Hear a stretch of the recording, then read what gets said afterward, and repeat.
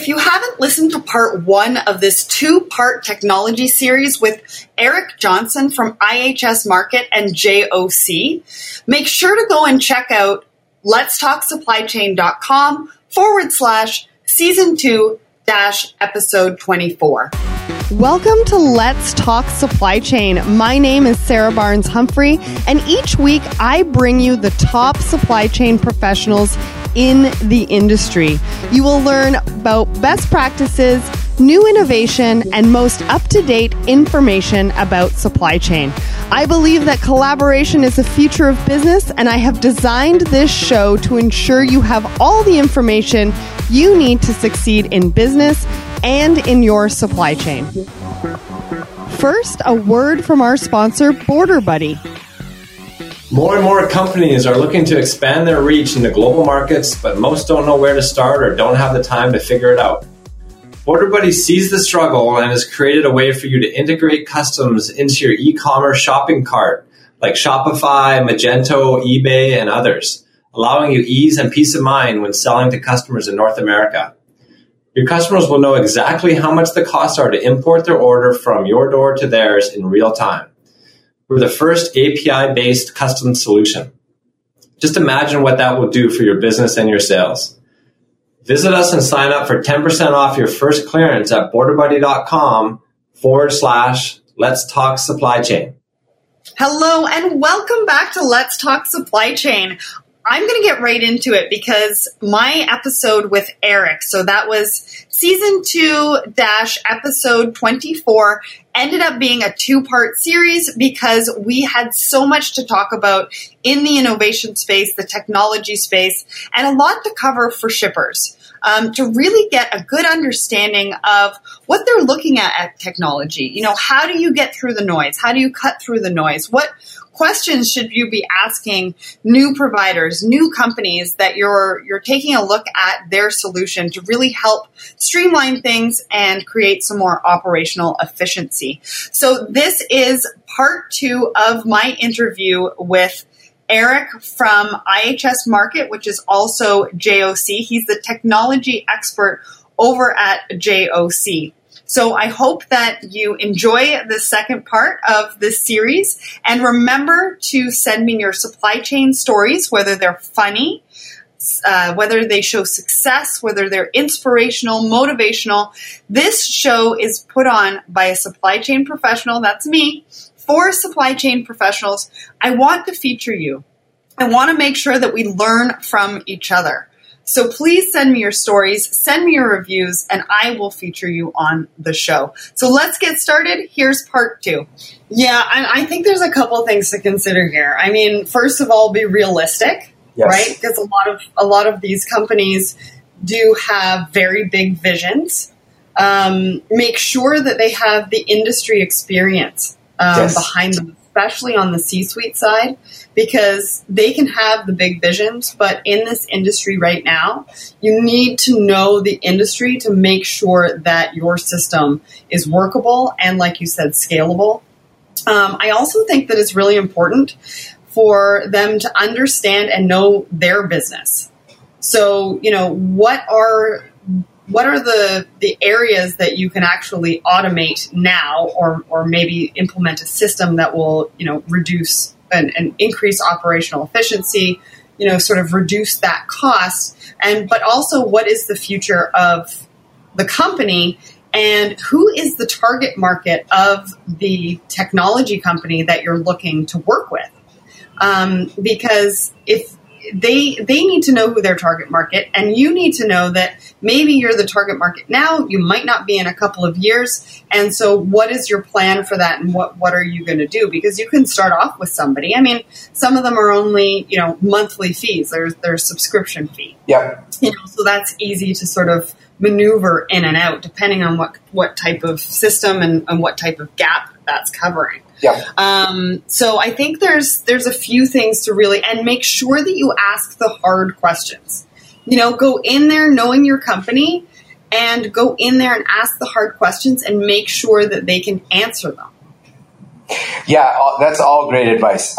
You know, one point I would sort of talk a little bit more about that you just made is I always theorized that because of the nature of software right now, the subscription, pay-as-you-go, cloud-based implementations, generally a much shorter, less painful cycle, both in terms of cost and also just getting the system going than people are, who've been in the business a long time or historically, accustomed to. However, I've had a few people who I really trust tell me it's, even as you're, kind of dipping your toes in these things, it's still very difficult to say, well, I'm going to try this system for 6 months or a year, and then I'll switch to this other system. It's a lot of change.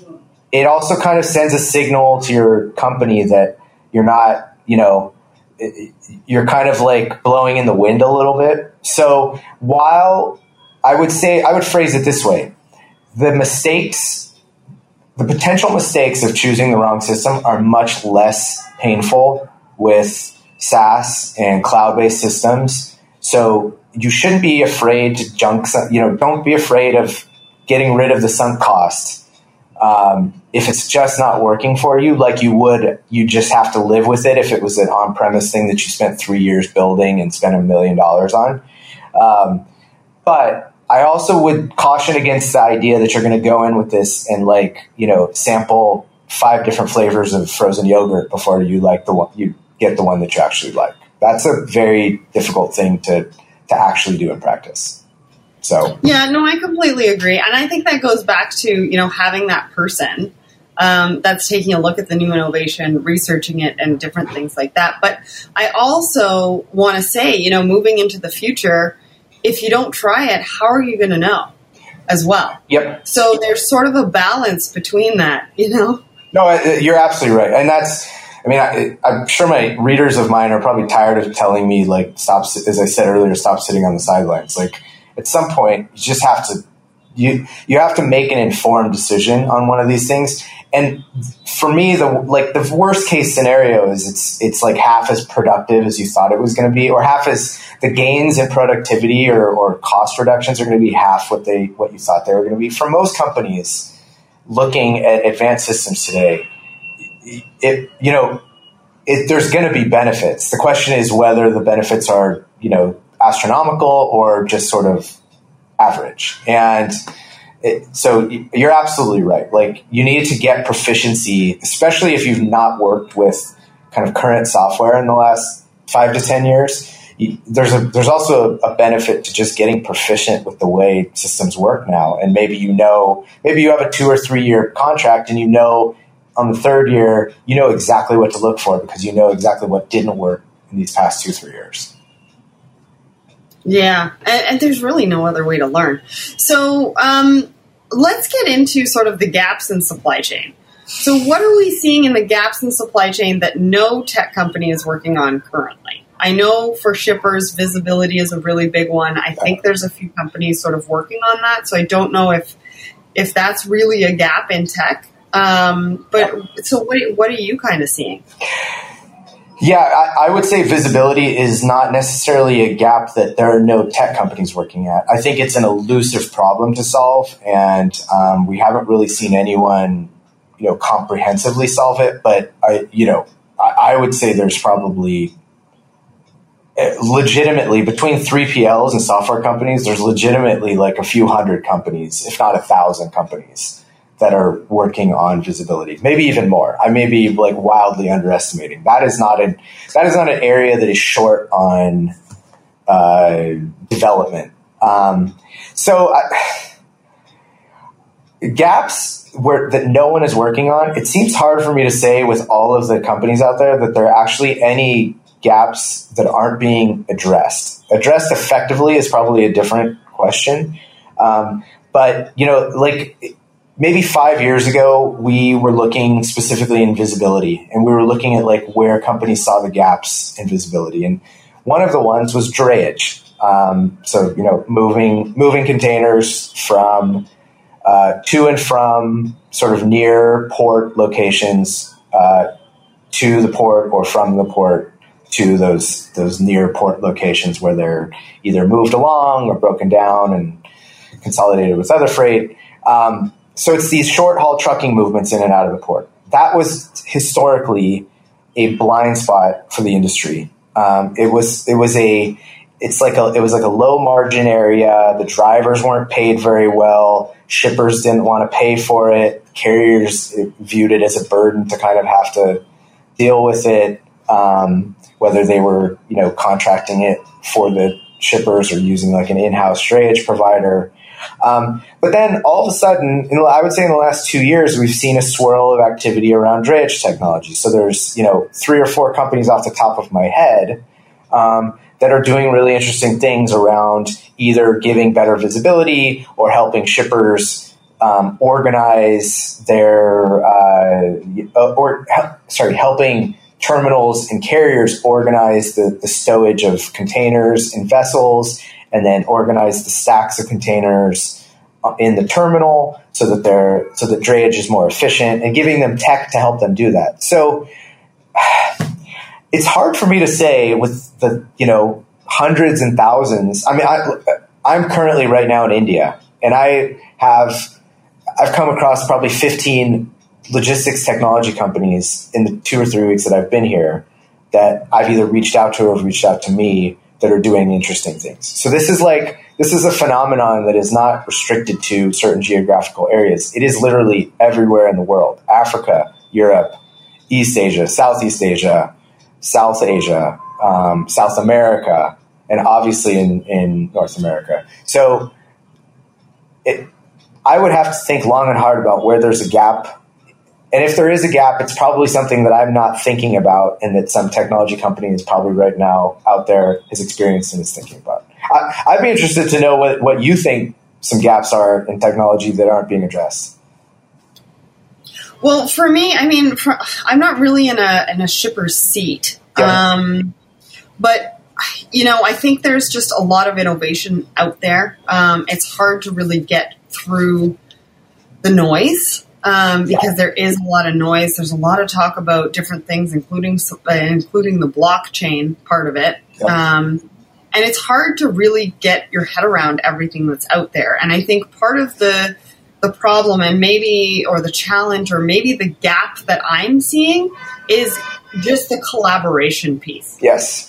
I think that there are too many people doing too many different things and not working together. And I think that that's the way the industry has been for a long time. It's been very siloed. That is the mentality of it. Mm-hmm. And I don't think there's really anybody out there yet that's looking at it from a collaboration standpoint, from an industry as a whole, and really what is going to benefit the shippers, right? It's right now, it just seems to be all about, how can we do blockchain better? Or let's eliminate the freight forwarders, or, so many different things that have been ingrained for so long that I really don't think is just going to happen overnight.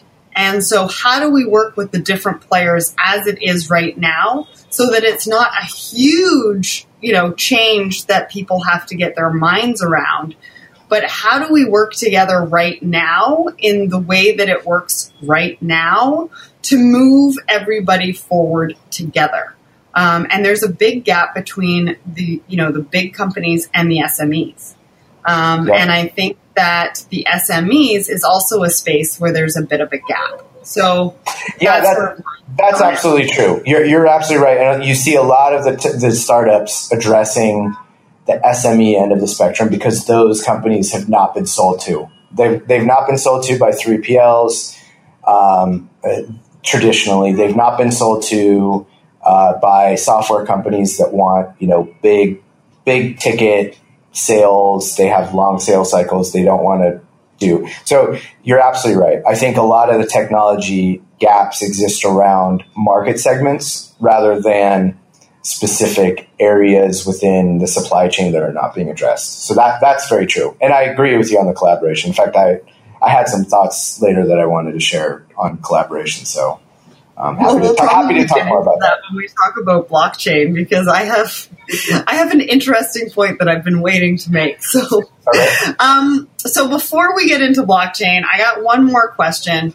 And I know we've talked about sort of the innovation that supply chain professionals, leaders should be looking at. But I'm interested to find out from your standpoint what technologies shippers are spending the most time on right now and what they're most excited about. Because we can talk about what we think that they should be looking at, but I'd like to know from your standpoint and talking to shippers, what are they looking at now? What are they most excited about? Oh boy, this is probably going to seem like a really lame answer, but honestly, I think most of them are most excited about getting off of spreadsheets and making a ton of phone calls. So, I write about tech. I'm talking to the most enterprising companies out there. I get introduced to, shippers that are, sort of the Mensa type in terms of their usage of tech. But a lot of times when I talk to a shipper, and sometimes it's a huge shipper, they're talking about getting a TMS, or they're talking about a big EDI initiative that they have. And I had Jim and Rhonda in, focusing 30 hours a week on doing X data entry process or calling carriers to find out where my cargo is. Although that's a little bit less now, but you get my drift. There is just still so much wastage of time and so little investment in what I would even call basic tools that I think, honestly, that's going to make the biggest difference. It's only when you layer upon that some of the things that we've talked about before that you get kind of really transformational stuff. But the biggest thing is just getting out of the starting blocks on a lot of this. And so for me, I feel like they're most excited about like just getting in the game and not like, in fact, I would put it the other way. I think they're a little, you have people who are just naturally excited about technology, but I would say most people are pretty like unnerved about all the stuff they need to be keeping track of. And so it's not a very exciting proposition to be doing this because they know it's a lot of work and it's a lot of stuff that's maybe out of their comfort zone. So that to me is the biggest thing. About collaboration, I think what they should be most excited about is that there are lots of tools out there that can kind of enhance collaboration right now. And like anyone who's talked to me for any length of time knows I'm a big Slack fanboy, and I use GChat for work. And the idea that you wouldn't be on this sort of like same time system to collaborate with people all over the world that you work with seems very strange to me now, having had access to these types of tools. So you're starting to see those things getting infused into like traditional supply chain management tools more and more. And I think that will change the way people think about what you talked about, collaboration, significantly. And that will make things a lot more exciting. They'll start to see tangible results from interacting with parties like around the world in a much more real-time way, so that you're avoiding that duplication of effort that you talked about. And certainly duplication of like multiple instances of data that have to then be reconciled. Yeah, I love what you say about the Excel spreadsheets, because that seems to be, something that all the innovators are focusing on. Like, how can everybody still be using Excel spreadsheets? And it's kind of, the laugh of the industry. Yep. It's always the biggest It's always the biggest competitor. Every software company says that's my biggest competitor. Yeah, but I always think that, it's that simple. I think that sometimes with these innovators and the grandiose ideas and things like that, people are taking it to a level of which the shippers just don't have time to learn about, deal with. They want to keep it simple. The shippers want to eliminate an Excel spreadsheet. How do we do that through collaboration? How do we do that through technology? How do we do that for innovation that keeps it easy and simple for shippers? Yep. Sometimes it's that simple. Yes. And I just feel like a lot of the companies and innovation out there are sometimes just complicating the matter. Yep. Agreed. And really that's, at the end of the day, that's what shippers want. So let's get into blockchain. This is the final question. It's a big one. And I think looking at the time, I am most likely going to split this episode into two because I like to keep them fairly short for the listeners. So sure. I think that's what we're going to do today. We could do Lord of the Rings and make this into like a 4-part, saga. Well, I mean, between you and I think that we can talk for a long time on this subject. Yeah, absolutely. But so let's just get into the final question. And this is about blockchain. So, is blockchain really going to make a difference? And I heard something at a conference last week or the week before about, if I create a blockchain and you create a blockchain and somebody else creates a blockchain, what really is the point of blockchain?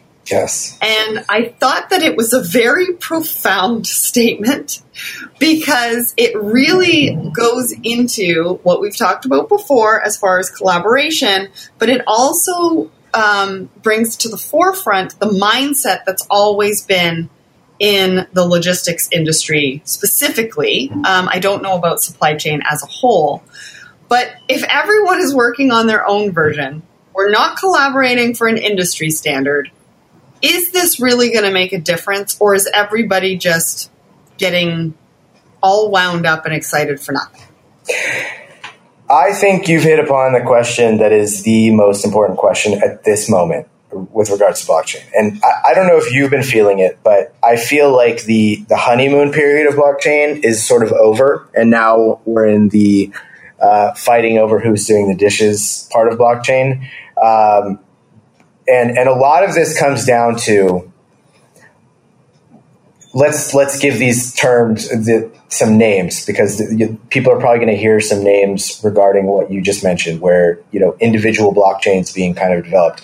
You hear it described as either public or private blockchain, or sometimes you hear it described as permissioned and permissionless blockchain.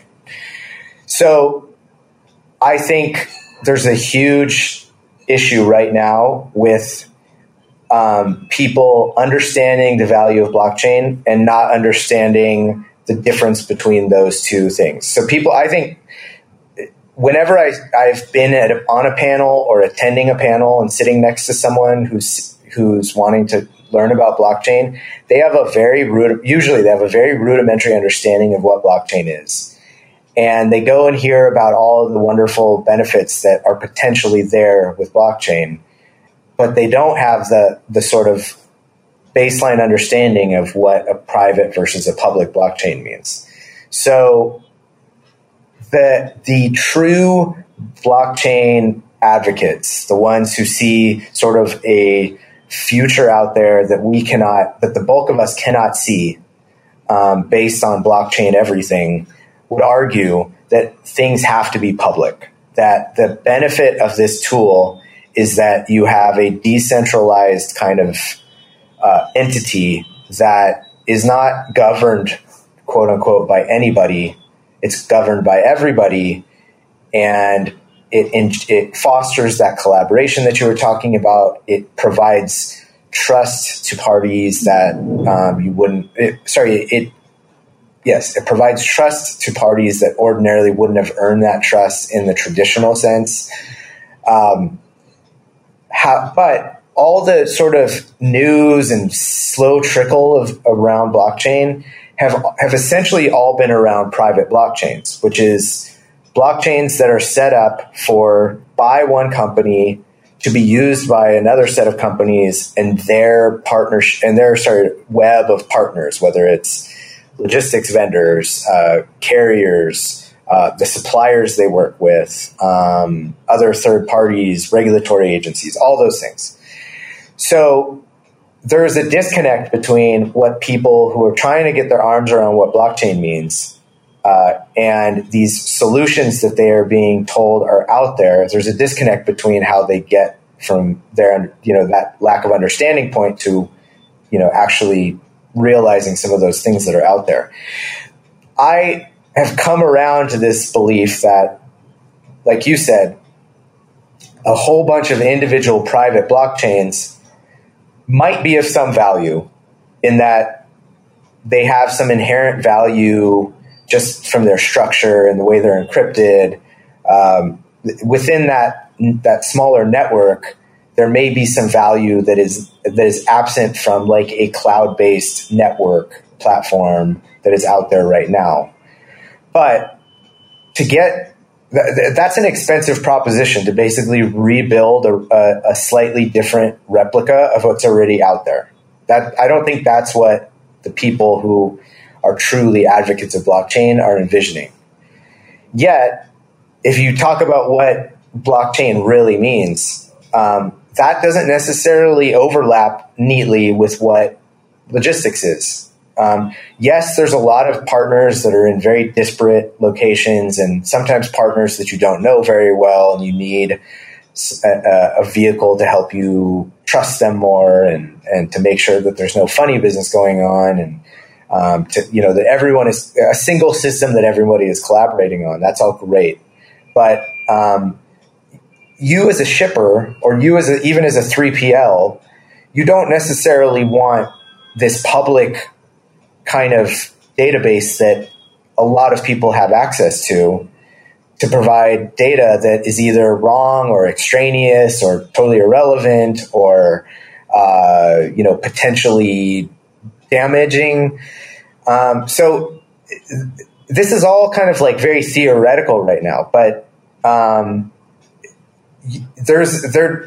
needs to be this sort of big reckoning around what the ultimate value of blockchain and logistics is, because right now everyone has set up their businesses to be a hub with the shipper in the middle and all of the partners that service them or supply them or buy from them around the outside.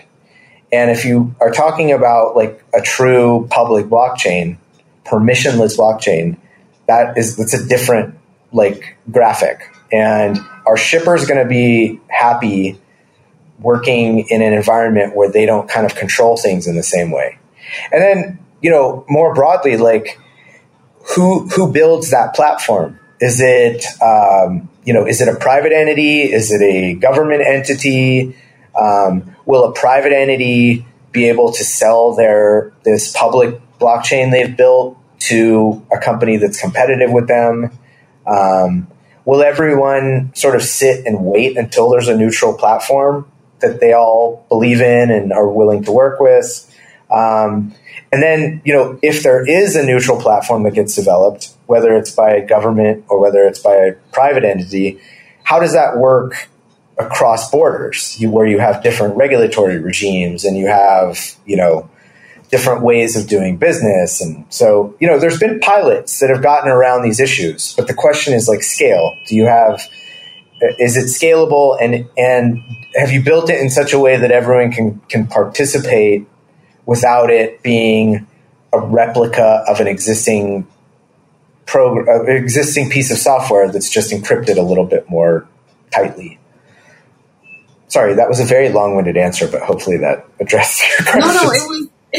No, it was great. But I mean, I have a few comments there. Okay. I mean, so the companies that are doing are they just getting on the blockchain bandwagon?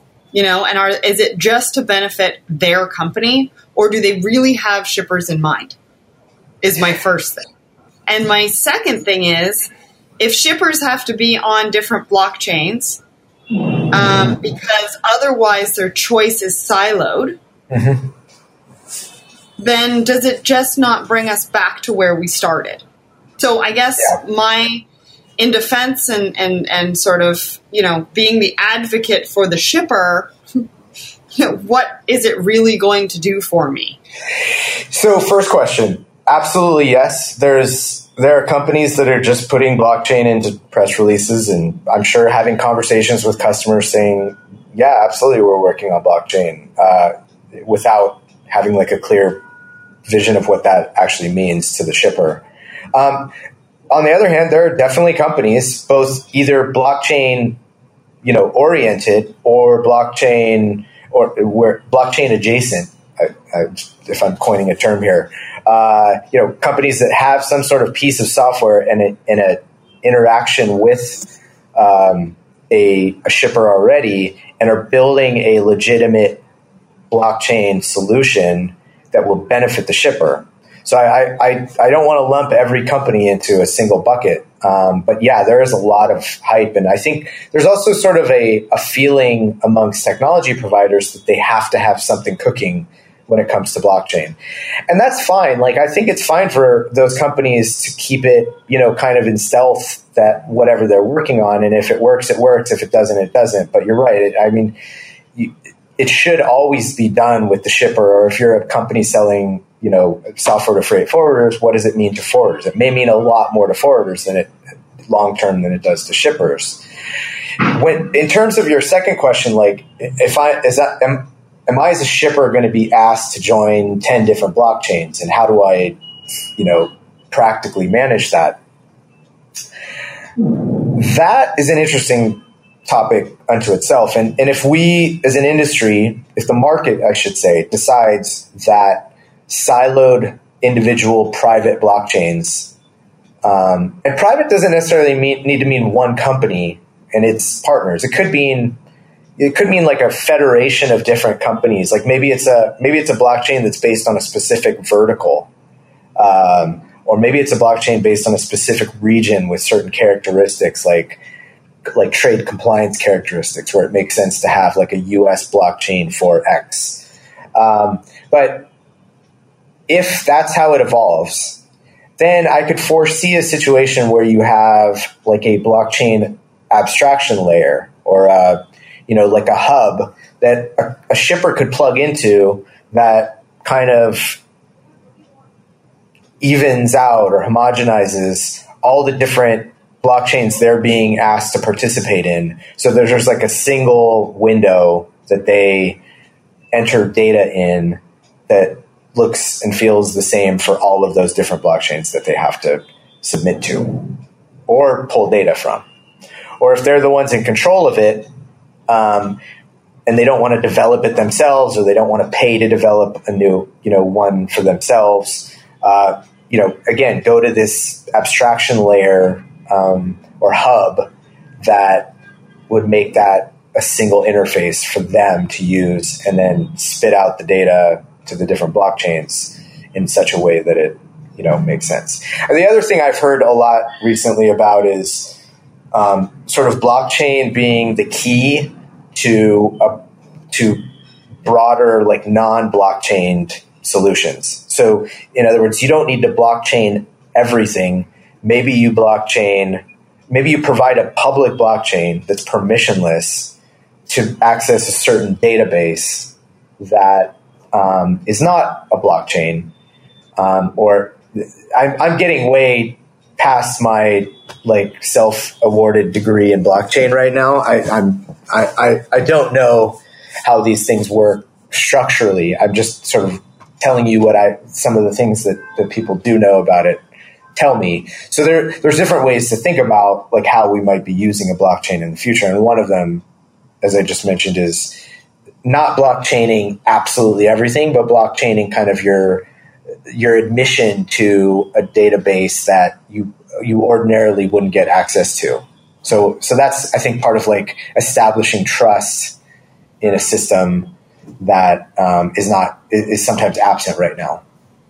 So I guess what we're saying is that the jury is still out. Blockchain is a bit of a wild, wild west. And if you're going to talk to companies that are pushing the blockchain, just to maybe take a step back and just sort of see where this whole thing is going. It's absolutely the wild, wild west. We just talked for however many minutes about it and didn't even bring up tokens or crypto, things. And I'm not talking about Bitcoin. I'm talking about like industry or usage specific tokens that are associated with public blockchains that, kind of make that whole system go.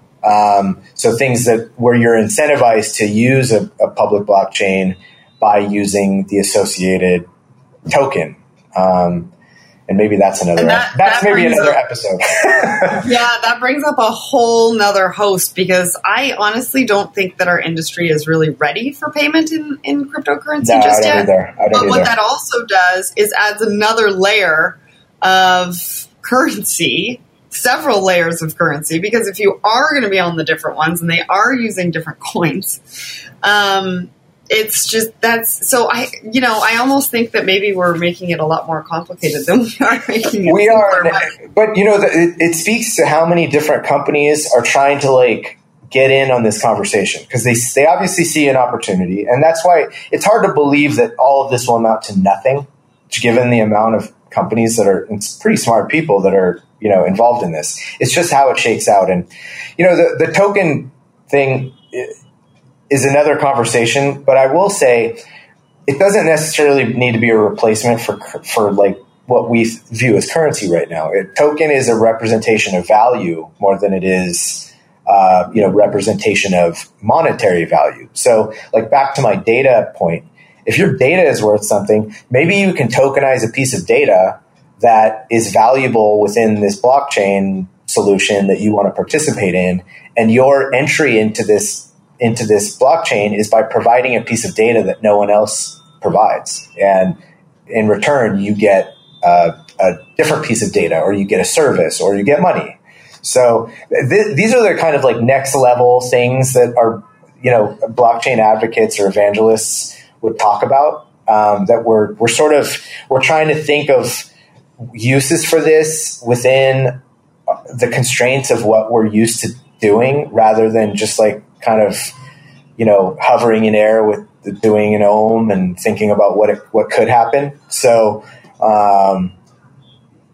that's sort of the next level stuff, and it's all intertwined and it's all extremely confusing, and it is the Wild West. And I would just caution people to read as much as they can about it, because you're not going to probably get it on the first read, and you're not going to get it on the fifth read, and maybe a light bulb will go off at some point. But we're nowhere near the finish line. That's for sure. Right. Or maybe hire an expert that yes, that knows absolutely. what they're doing and talking about, to sort of sift through some of that noise. But anyways, that is a wrap. I mean, I think, like Eric said, we could chat about this topic all day, and it would turn into something like a 4-part series. But so remember to connect with Eric on LinkedIn. Plus, I have some of the upcoming JOC events on my website and in my newsletter. I will have more information about Eric and this episode at letstalksupplychain.com/season 2-episode 24, and it looks like it's going to be episode 25 as well. So make sure that you check it out, because this is definitely going to be a 2-part series. Thank you so much for coming on the show, Eric. Oh, Sarah, thank you so much for having me. I loved it. Love to do it again. If you liked this episode, be sure to go to the website, letstalksupplychain.com, and check out some of the technology companies I have interviewed in the past, including Chris Lee from Logistical Labs. That's in season 2-episode 2. We've got Martin and Brian from MP Objects. That's season 1-episode 61. And Sustainability Technology with Stefan from RVM, and that is season 1-episode 60. Next week, Scott Nelson of Sweetbridge is here to show us more about how to use data and the biggest impacts to supply chain today. Sweetbridge has been named the most innovative use of blockchain for 2018. So you're definitely not going to want to miss that episode. Here are a few ways to support myself and support the show. If you are drowning in a sea of acronyms, pick up my 107-page supply chain dictionary, and that's at letstalksupplychain.com/shop. And if you haven't already heard or you haven't already signed up, go to ships.com. That's shipz.com, and sign up to be one of the first to know what my team and I are working on. It's getting even more exciting as we start the development, and we've got some really good brands on board for that beta. So we are going to be reaching out really soon to those of you that have signed up. Now, I am going to be starting a listener's corner at the beginning of every show, and that's going to include some of the supply chain stories you've sent, some of the supply chain stories that you're going to send. Remember, everybody can learn from all of the little stories to the big stories that you have, a small victory, a funny story, or even some way that you've been able to overcome a challenge in supply chain. This show is by a supply chain professional for supply chain professionals, and we want to learn from each other. So make sure to send me your supply chain story. But what I'm also doing is I'm taking questions. So send me your supply chain questions. I am going to send them out to the experts that have been on the show and that will be on the show. And I'm going to feature that question plus the answers that I get back from those experts so we can all learn from that as well. So make sure you send me those. It's listener@letstalksupplychain.com. Thank you so much for listening to the show. Thank you for supporting the show. I hope you have an amazing, amazing day. And remember, everybody, ship happens.